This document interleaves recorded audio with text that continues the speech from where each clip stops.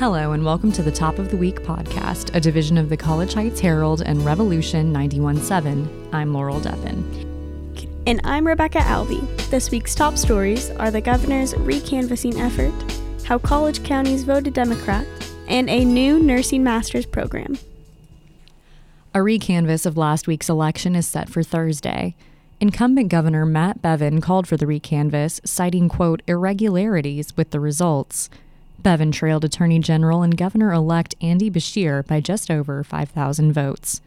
A recanvass isn't a total recount. It double-checks the math of the polls in each precinct, whereas a recount would manually count each ballot again, which would take time and money for Bevin's team. A majority of Kentucky counties, which include a public university, voted Democrat in last Tuesday's election. The counties which are home to WKU, Eastern Kentucky University, and Northern Kentucky University voted for Bevin in 2015, but went blue for Beshear this election. The only college county that didn't vote for Beshear was Callaway County, which holds Murray State University. Exit polling data shows that college-educated voters and voters under the age of 40 voted for Beshear over Bevin. The School of Nursing announced a new master's degree for students with a bachelor's degree in another program. The program is a fast track for students to earn their MSN and RN license in 2 years.